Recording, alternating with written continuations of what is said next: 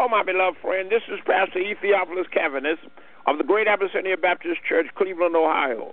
Again, I'm called in to let you know that I am constantly praying for you and your loved one. God loves you, and so do I. My brothers and my sisters, life is not lived too long without our having to face trials, tests, and tribulation.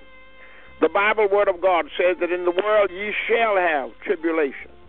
It is not a matter of whether, but when. Jesus Christ, our Savior, endured trial and tribulation, and his source of strength and comfort was prayer, and more prayer.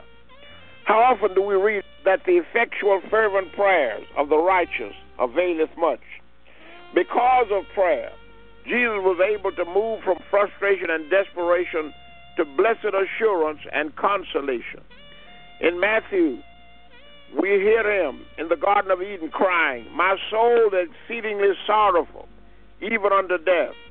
Tarry ye here and watch with me." And he went a little further and fell on his face and prayed, saying, "O my Father, if it be possible, let this cup pass from me.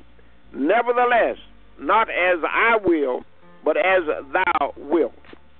In the will of God, Jesus was able to finish the work of salvation. Now men and women of faith can look beyond the deceptions of Palm Sunday, where the masses sang Hosanna to the King on Sunday and crucified him on Good Friday. Because of the power of prayer to the God our Father, who doeth all things well, Sunday morning became resurrection morning, whereby all things became alive and well. Saints need to keep on praying, for it is in prayer that the Lord maketh all things right and maketh things well for his children. Let us pray.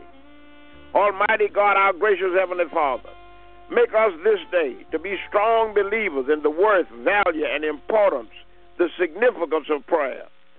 Teach us to pray, urge us to pray, and motivate us to pray. As we always say, to talk with God, no breath is lost, talk on. To walk with God, no strength is lost, walk on. To wait on God, no time is lost, wait on. We pray this prayer in the productive and prodigious name of Jesus Christ, our Savior. Amen, and thank God. Now until we can again reassemble in the holy house and sanctuary of God, streamline with us, 11 o'clock a.m. Sunday morning. Co-Pastor Cavanis will bring the message. Sunday school with us, 9:15 Sunday morning. And Bible study and prayer meeting with us Wednesday evening at 6 o'clock p.m.